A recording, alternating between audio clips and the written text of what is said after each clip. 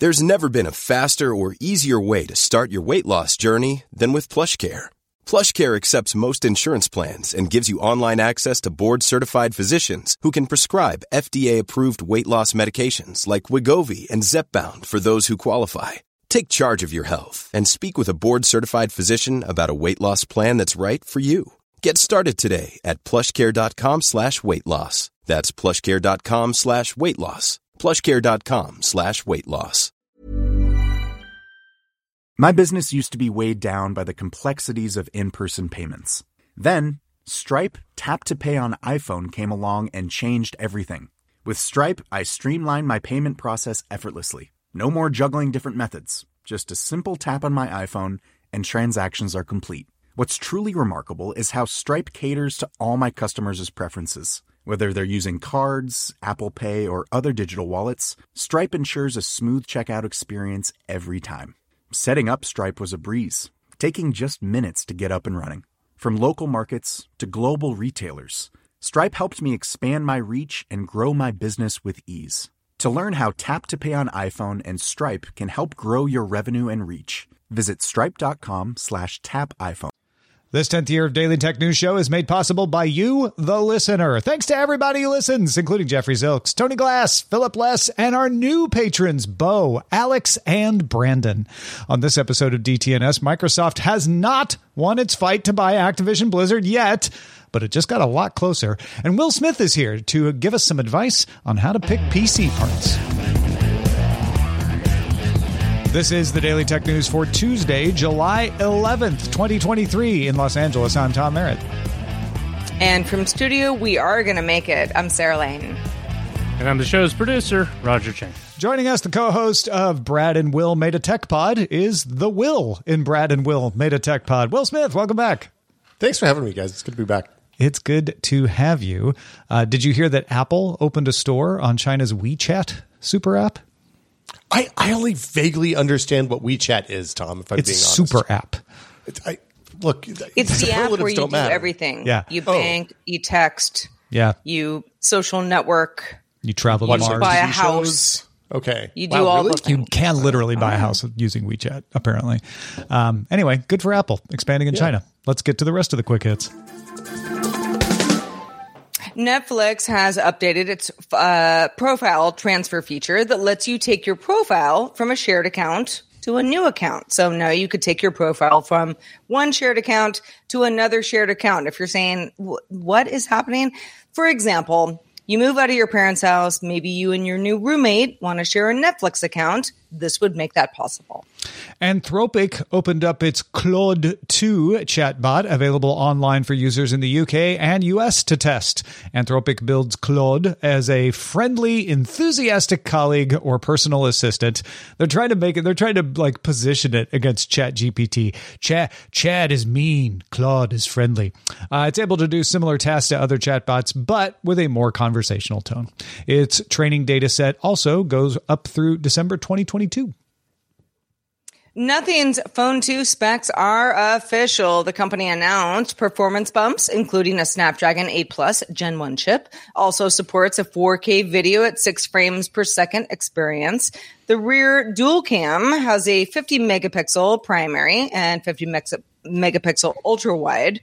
And also action mode offers extra stable video recording. You know, if you're playing soccer or something like that. The screen is now a 6.7 inch, 120 hertz LTPO OLED 1080p screen. So could be better, but not as bad as it was before. Glyph lighting still on the back. People like that. Nothing folks do anyway. Software offers more customization, better widget options. And now with a 4700 milliamp battery, its full charge is in under an hour. Wireless charging also available. Nothing's Phone 2 comes to the U.S. and Canada for the first time on July 17th. Starts at $599 in the U.S. and pre-orders are open now. Amazon filed a petition with the European Union General Court challenging the designation of Amazon as a very large online platform under the Digital Services Act, or DSA. If you're categorized that way, you have to abide by the restrictions of the DSA. Amazon is the first U.S. company seeking to challenge the law. Amazon argues that it doesn't qualify, as the DSA is designed to address large advertising-based companies that distribute speech and information, whereas Amazon is a large advertising-based company that sells you stuff. The DSA goes into effect on August 25th. Cannot believe the audacity, but okay. On Monday, Apple issued a set of rapid security response updates to address zero-day exploits in the WebKit browser engine on macOS Ventura, iOS, and iPadOS 16, as well as Safari. Shortly after it was released, users reported problems accessing some websites in Safari, like Facebook and Zoom. Apple has since pulled the update. You can manually remove it in settings as well. Yeah, if you're wondering why Facebook doesn't work suddenly, that could be why. If you're on one of these devices that got the update. All right, let's talk about the big news, Sarah. Let's talk about it. Okay, so let's talk about Microsoft, Activision, Blizzard, and people who don't want this to be a thing. A judge has ruled against a preliminary injunction to stop Microsoft and Activision Blizzard from completing their merger. Injunction. A lot of people seem to think, whoa, this is over. Microsoft won. This is good news for Microsoft, but it's not over. So let's give a responsible headline writing award to CNBC for its story on the decision. CNBC wrote, Microsoft Activision deal moves closer as judge denies FTC injunction request. This has some people tripped up. So, Tom, let's talk about where we actually are right now. Yeah, the nice thing about that CNBC headline is it pointed out that the deal moved closer. This isn't the end. A lot of headlines kind of implied Microsoft wins, as if that was it. They have a deadline to complete their deal by July 18th. Remember, this deal is like 2 years old at this point. After July 18th, it's possible some penalties would kick in, etc. They would like to have this all done in 7 days from now. The US FTC have filed a lawsuit to stop the merger back in December, but they have set an administrative law judge to hear that argument August 2nd. So the FTC didn't want Activision, Blizzard, and Microsoft to meet their July 18th deadline because that would end the merger before the administrative law judge heard their case. So they filed a preliminary injunction request, a motion for a preliminary injunction to stop the merger from happening by July 18th. That's the case that was decided today. The injunction that says, don't let them finish the merger before we get to our court case. The U.S. federal judge, Jacqueline Scott Corley, denied the FTC's motion for that injunction. So all the judge said was, no, I'm not going to prevent them from completing their merger just so we can wait for your court case because, as the judge wrote, the FTC has not shown a likelihood it will prevail on its claim that this particular vertical merger in this specific industry may substantially lessen competition. To the contrary, the record evidence points to more consumer access to Call of Duty and other Activision content. I found it interesting that the judge called out Call of Duty specifically. So in other words, the judge said it's not clear the FTC is going to win, so I'm not going to give an order to stop the merger while we wait to find out. But that's not the end. The FTC has until July 14th to appeal that decision. And even if it doesn't, or if their appeal was denied, the deal would face opposition from the UK's Competition and Markets Authority. So it's not just the US, but also the UK that's been objecting to this. And a hearing on that case is set for July 28th. Again, 10 days after the deadline. But The Verge reports Tuesday that Microsoft and the UK's CMA have agreed to pause their legal action against each other in order to negotiate. That's a very good sign for Microsoft that the CMA looked at this FTC case and said, you know what? Seems like maybe you get this done in the U.S. We don't want you to do some messy thing where the merger happens everywhere in the world except the U.K. So let's figure out if we can find a way to agree. Microsoft says it's considering further ways to modify this deal to satisfy the CMA. So, Sarah, it's starting to look like maybe Microsoft will get Activision Blizzard after all. Yeah, I was talking to quite a few of my gaming friends, and the consensus this morning was like, "Yay, Microsoft won!" I was like, "Microsoft may indeed win. Microsoft did not win today. This is an injunction, and yeah, if you're not, up with, legal stuff, some of this is really convoluted. What I think is interesting here is FTC saying, well, hey, okay, so we've got until, August 2nd, for a judge to talk about this lawsuit. Let's try to get ahead of it. Another judge says, you don't really have the legs to stand on to get ahead of this. So we're going to go ahead with, the dates that we're already dealing with. And, for a lot of people, it's like, well, can't they just make the dates earlier? No, it doesn't really work that way. And that's, this particular case is, I don't know. It's gotten into the weeds a little bit as far as dates go. But Will, knowing, what you know about however you might like the merger to proceed or not like it to proceed, where do you stand on this? I mean, I think so. Full disclosure, my day job, I work at a game studio. We had a game that released on Xbox and Game Pass a couple of years ago. So, I have relationships with everyone involved here. I think more scrutiny is never going to hurt consumers, the people who are buying games and playing games. And, I mean, honestly, the best part about this whole thing is all the disclosure that's come where we've learned how much money big studios and first party publishers actually spend making games. We're talking about budgets in the hundreds of millions of dollars, and we know what they're spending on marketing, all this other stuff now, which is incredibly valuable information for all the little guys out there like me that are just trying to make games for people to play. Yeah. And to be honest, there's really nothing that unusual about this case, except that so many lawsuits were left till the last minute, and that Microsoft and Activision Blizzard really don't want to get into the complications of missing their deadline, which involves fees and extensions and things like that. So it does look like pushing it to the deadline was a bad idea, and it would have been better if the FTC and the CMA would have been able to get their stuff together to object to this earlier, because now they've run out of time. And the judge saying, look, it doesn't look like you're going to win this case. That's what's really bad here. The judge saying, I'm not going to give you a preliminary injunction because, I don't know, you might win, but it sure doesn't look to me like you're gonna. So it's not worth holding up the merger if you're just going to lose, and then this company now suffers because they have to pay breakup fees and extra lawyer fees. But the FTC will still appeal. They may not. They didn't when they may not. I expect when that they Facebook will, and Within when a similar thing happened when Facebook was acquiring Within, the FTC decided not to back appeal. off. Yeah.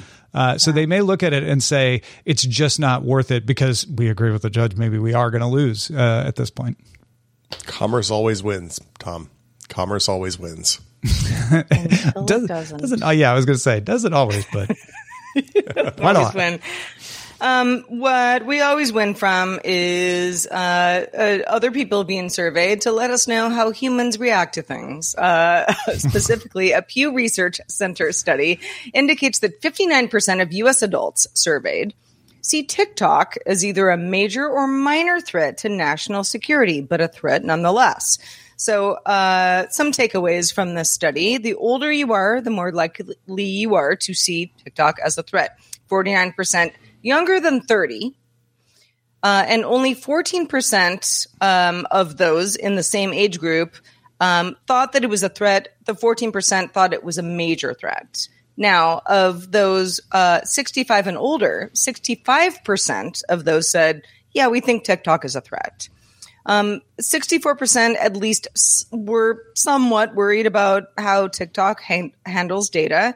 But again, that breaks down based on your age. 54% younger than 30 and 75% older than 65 felt this way.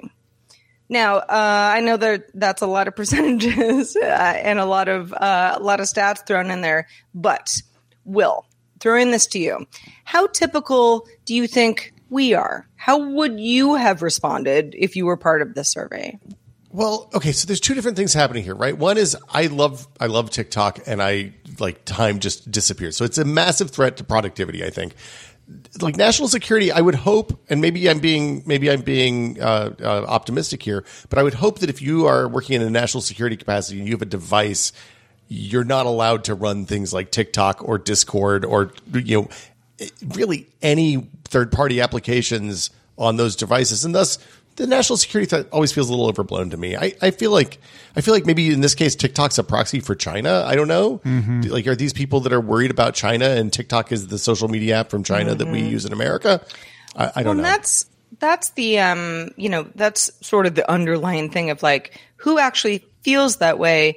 It might be true, might not be true. Important to say that of those polled, 70% said we don't think it's a threat at all. 17, and then 23% just said... Yeah, it's very small. 17. Yeah. Oh, wow. Yeah, 17, not 70. And 23% said, well, we just aren't sure. I mean, I'd probably be in that 23%, to be honest. Yeah, that's where I land is not sure, or apathetic maybe. I feel like to solve the problems with TikTok, we should just solve the problems with app privacy in general and stop letting people collect so much data about us. I think you bring up a good point, Will, that if we took out TikTok and replaced it with China, and I said 59% of U.S. adults surveyed see China as a major or minor threat to national security, I wouldn't blink an eye. That probably sounds about right. I don't have that number, but I wouldn't be shocked if it was pretty close. And I think people see TikTok as China. I think that's unfair to TikTok. I think TikTok has more of a firewall between itself and the Chinese government than most Chinese companies. And I think there's a lot of Chinese companies like Lenovo that people give a pass to just because they're more familiar with them or they use them more, which is why it's interesting to see that the older you get, the more likely you are to think it's a national security threat. Well, and you don't talk about Lenovo like, I'm on Lenovo social network app all day, every day. But you're on a Lenovo all day, every day. Well, yeah. There's firmware. Right. You're running everything on it. There's a social network conversation about like, oh, they know too much, and then it's like, what about that monitor? Like, all of our routers are made in China. If we're worried about TikTok, we should be worried about that and those pipelines.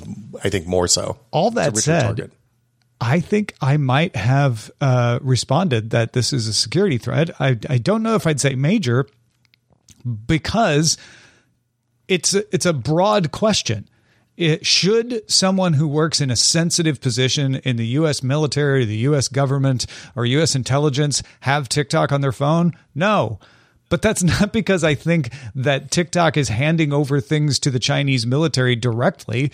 It's because that's a lot of data to be handing over to anyone. And it's and you're a high value target. You shouldn't be doing that. And there's not a great way to prevent TikTok from collecting the data that it collects. And it's been caught collecting some data that it wasn't entirely above board. But that goes back to what you said earlier, Will. That's not unusual. Threads collects a lot of data. That's been in the news lately. But then when you look at it, you're like, oh, that's also the same data that Facebook collects, that Twitter collects, that all these other apps collect. So it does come down to these apps do collect a lot of information about you. And if you're a sensitive target, you probably shouldn't be using those because you shouldn't let anybody have them just to be safe. For the average person like myself, I don't think TikTok is a big national security threat. No, like if you're not in a position to evaluate what a national security threat is, like I am, I'm not in that position. I'm an ex-journalist who makes video games, right?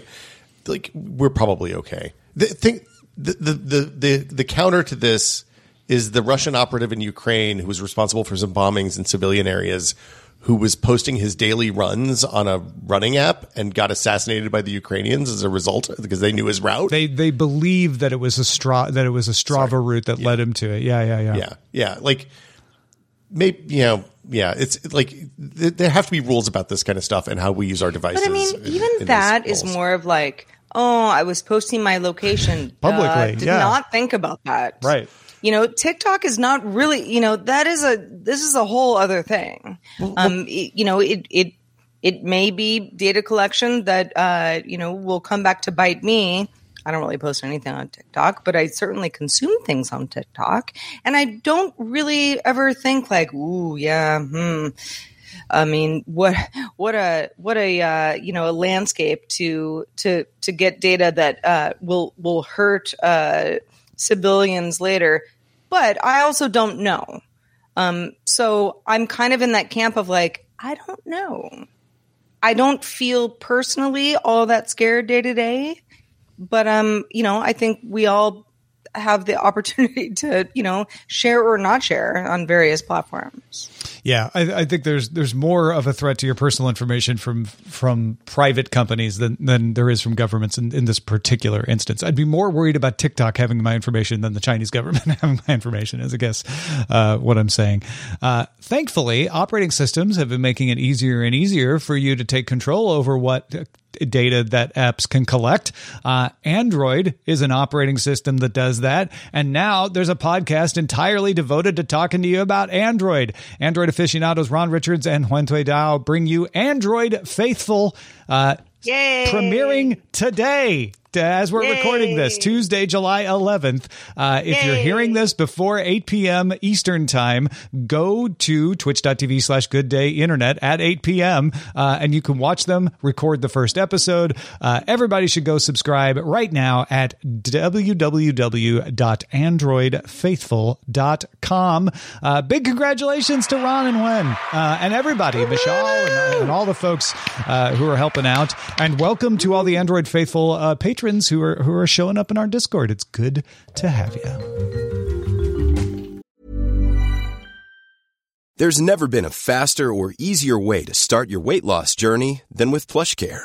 PlushCare accepts most insurance plans and gives you online access to board-certified physicians who can prescribe FDA-approved weight loss medications like Wegovy and Zepbound for those who qualify. Take charge of your health and speak with a board-certified physician about a weight loss plan that's right for you. Get started today at plushcare.com/weight loss. That's plushcare.com/weight loss. plushcare.com/weight loss. The Claude 3 model family from Anthropic is your one-stop shop for enterprise AI. With models at every point on the price-performance curve, you no longer have to make trade-offs between intelligence, speed, and cost. Claude 3 Opus sets new industry benchmarks for intelligence. Sonnet strikes the perfect balance between skills and speed, and Haiku is the fastest and lowest cost model in the market, perfectly designed for high-volume, high-speed use cases. Join the thousands of enterprises who trust Anthropic to keep them at the frontier. Visit anthropic.com/Claude today. My business used to be weighed down by the complexities of in-person payments. Then, Stripe Tap to Pay on iPhone came along and changed everything. With Stripe, I streamlined my payment process effortlessly. No more juggling different methods. Just a simple tap on my iPhone and transactions are complete. What's truly remarkable is how Stripe caters to all my customers' preferences. Whether they're using cards, Apple Pay, or other digital wallets, Stripe ensures a smooth checkout experience every time. Setting up Stripe was a breeze, taking just minutes to get up and running.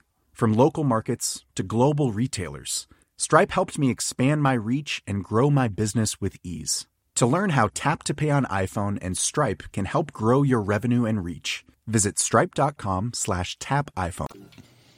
With prices for PC components like GPUs and CPUs and memory starting to finally come down, you may want to upgrade your PC. So we thought we'd check in with Will about where to start.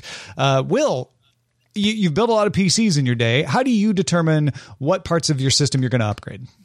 Well, Tom, I start by thinking about how I use the computer, right? So if I play a lot of games, then a video card is often the place you can start. And you think about the life cycle of a PC, you build a new PC or buy a new PC.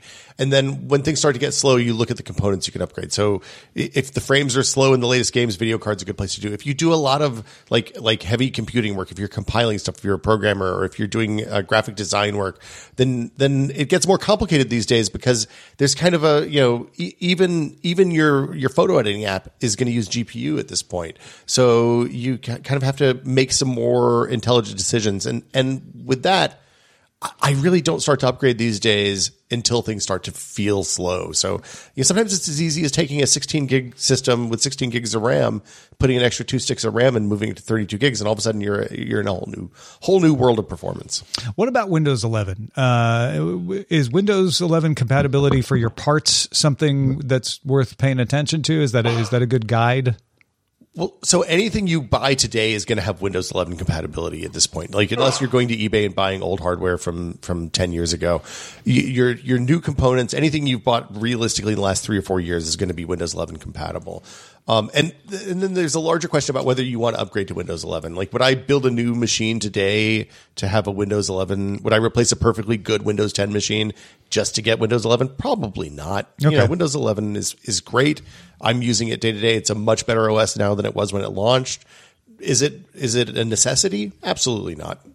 That's good to know. I think that's comforting for a lot of people who are feeling the pressure.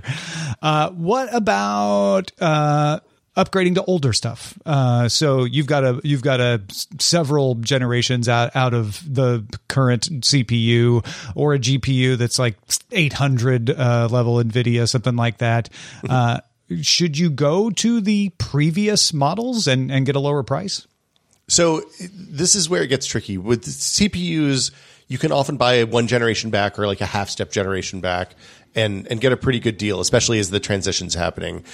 With this last generation, we changed memory specs. So, if you're buying a new board and a brand new CPU now, you're probably going to buy DDR5 memory, which is substantially more expensive and realistically probably have a shorter lifespan than the DDR4 that you buy now, just because it's a new technology and new process, and it probably won't last as long.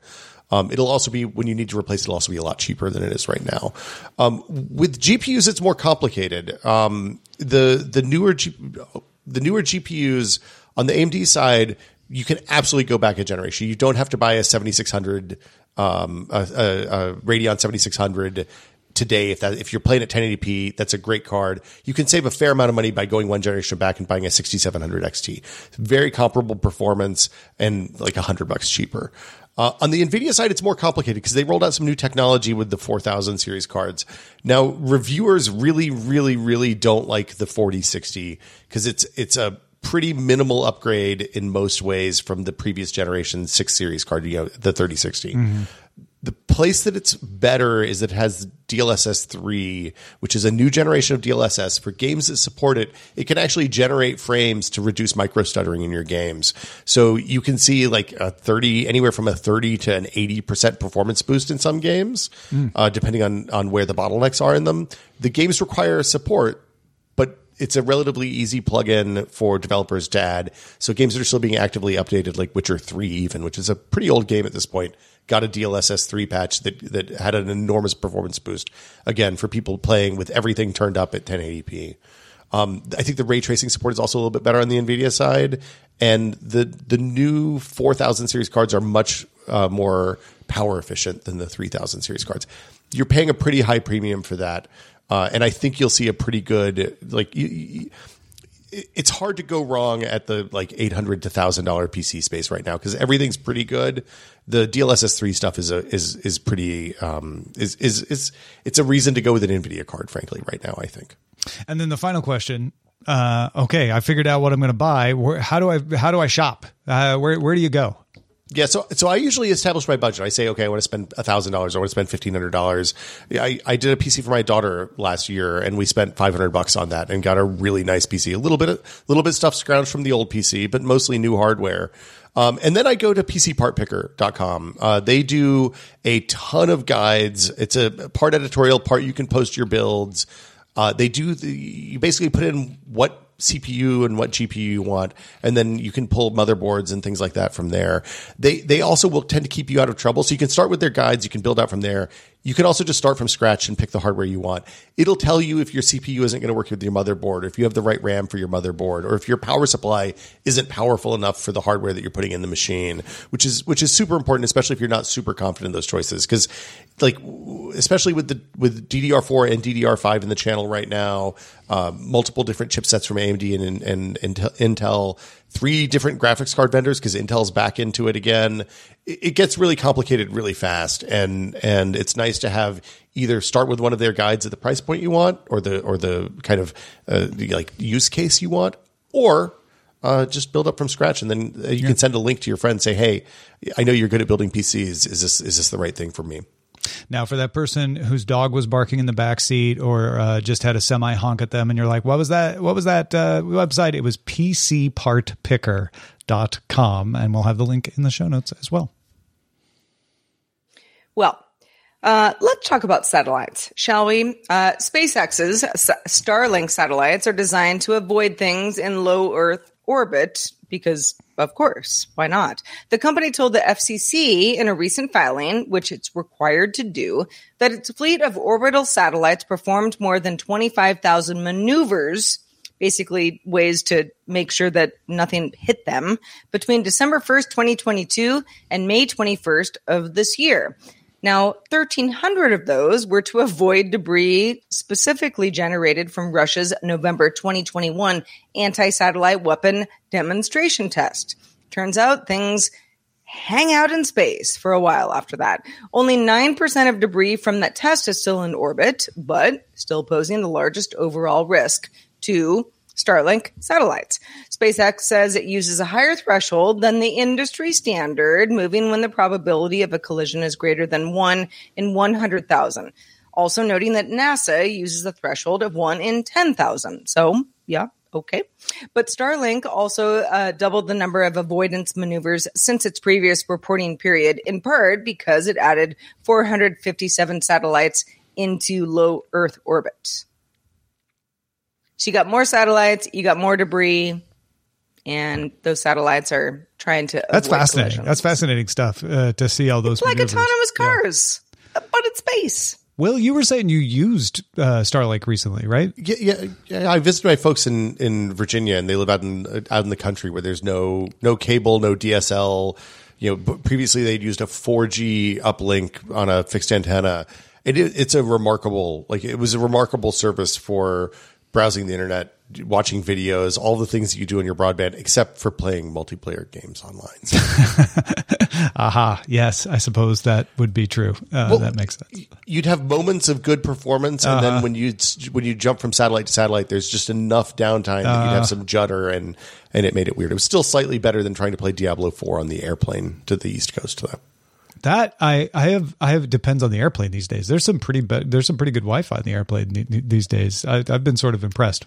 This weekend, I have some friends who live, definitely country living, not far from where I am now, and they just even just paying whatever they could pay, they could not get a reliable connection where they lived, and Starlink has been working for them. Yeah, that's it used to be when you go over there, they'd say, "Is someone watching a video? Don't watch the video," that kind of thing. So it was remarkable. Like, my daughter was able to watch YouTube. We were able to have multiple videos going at the same time. We could do Zoom calls, the whole thing. It just kind of worked in a way that the 4G stuff never really did. So it's a remarkable service. Well, hopefully Starlink satellites will continue to, dodge debris. But sounds like it's getting crowded up there in low Earth orbit. Will Smith, not crowded at all having you on the show. Thank you for being here with us, and let folks know where they can keep up with the rest of your work. Yeah, so you can find me I'm on the Blue Skies and the Mastodons and look, all of the children of Twitter, I'm there. You can find me at twitch.tv/notthatwillsmith. But I also, my day job, I work on a game called the Anacrusis. We're part of the Steam Summer Sale. We are a Left 4 Dead-like, meaning we're a 4-player co-op game where you can fight aliens and traverse a scary spaceship. We just launched Versus Mode with our 39th update in early access last week. And that lets you and your friends play as the aliens, as the bad guys. And so you like, the survivors are trying to get to the end of the map. The aliens are trying to stop them from getting to the end of the map. And we like to think of it as sanctioned griefing. So it's a way to be mean to your friends. And then at the end of the level, you swap teams and then they can be mean to you. And it's quite fun. Fantastic. That sounds so much fun. Patrons, stick around. We're not done talking to Will Smith on Good Day Internet. We're going to catch up on some of the conversations he's been having on TechPod about federation, like what Mastodon is doing. In light of Threads, a lot of people have been talking about this some more. So we'll talk a little bit about what problems it causes, which ones it solves, and whether people actually want it. But just a reminder, you can catch our show live Monday through Friday at 4 p.m. Eastern. That is 2000 UTC. And you can find out more at dailytechnewsshow.com/live. Back doing it all again tomorrow with Scott Johnson joining us. Probably going to talk about gaming. See you there. This show is part of the Frog Pants Network. Get more at frogpants.com. Diamond Club hopes you have enjoyed this program.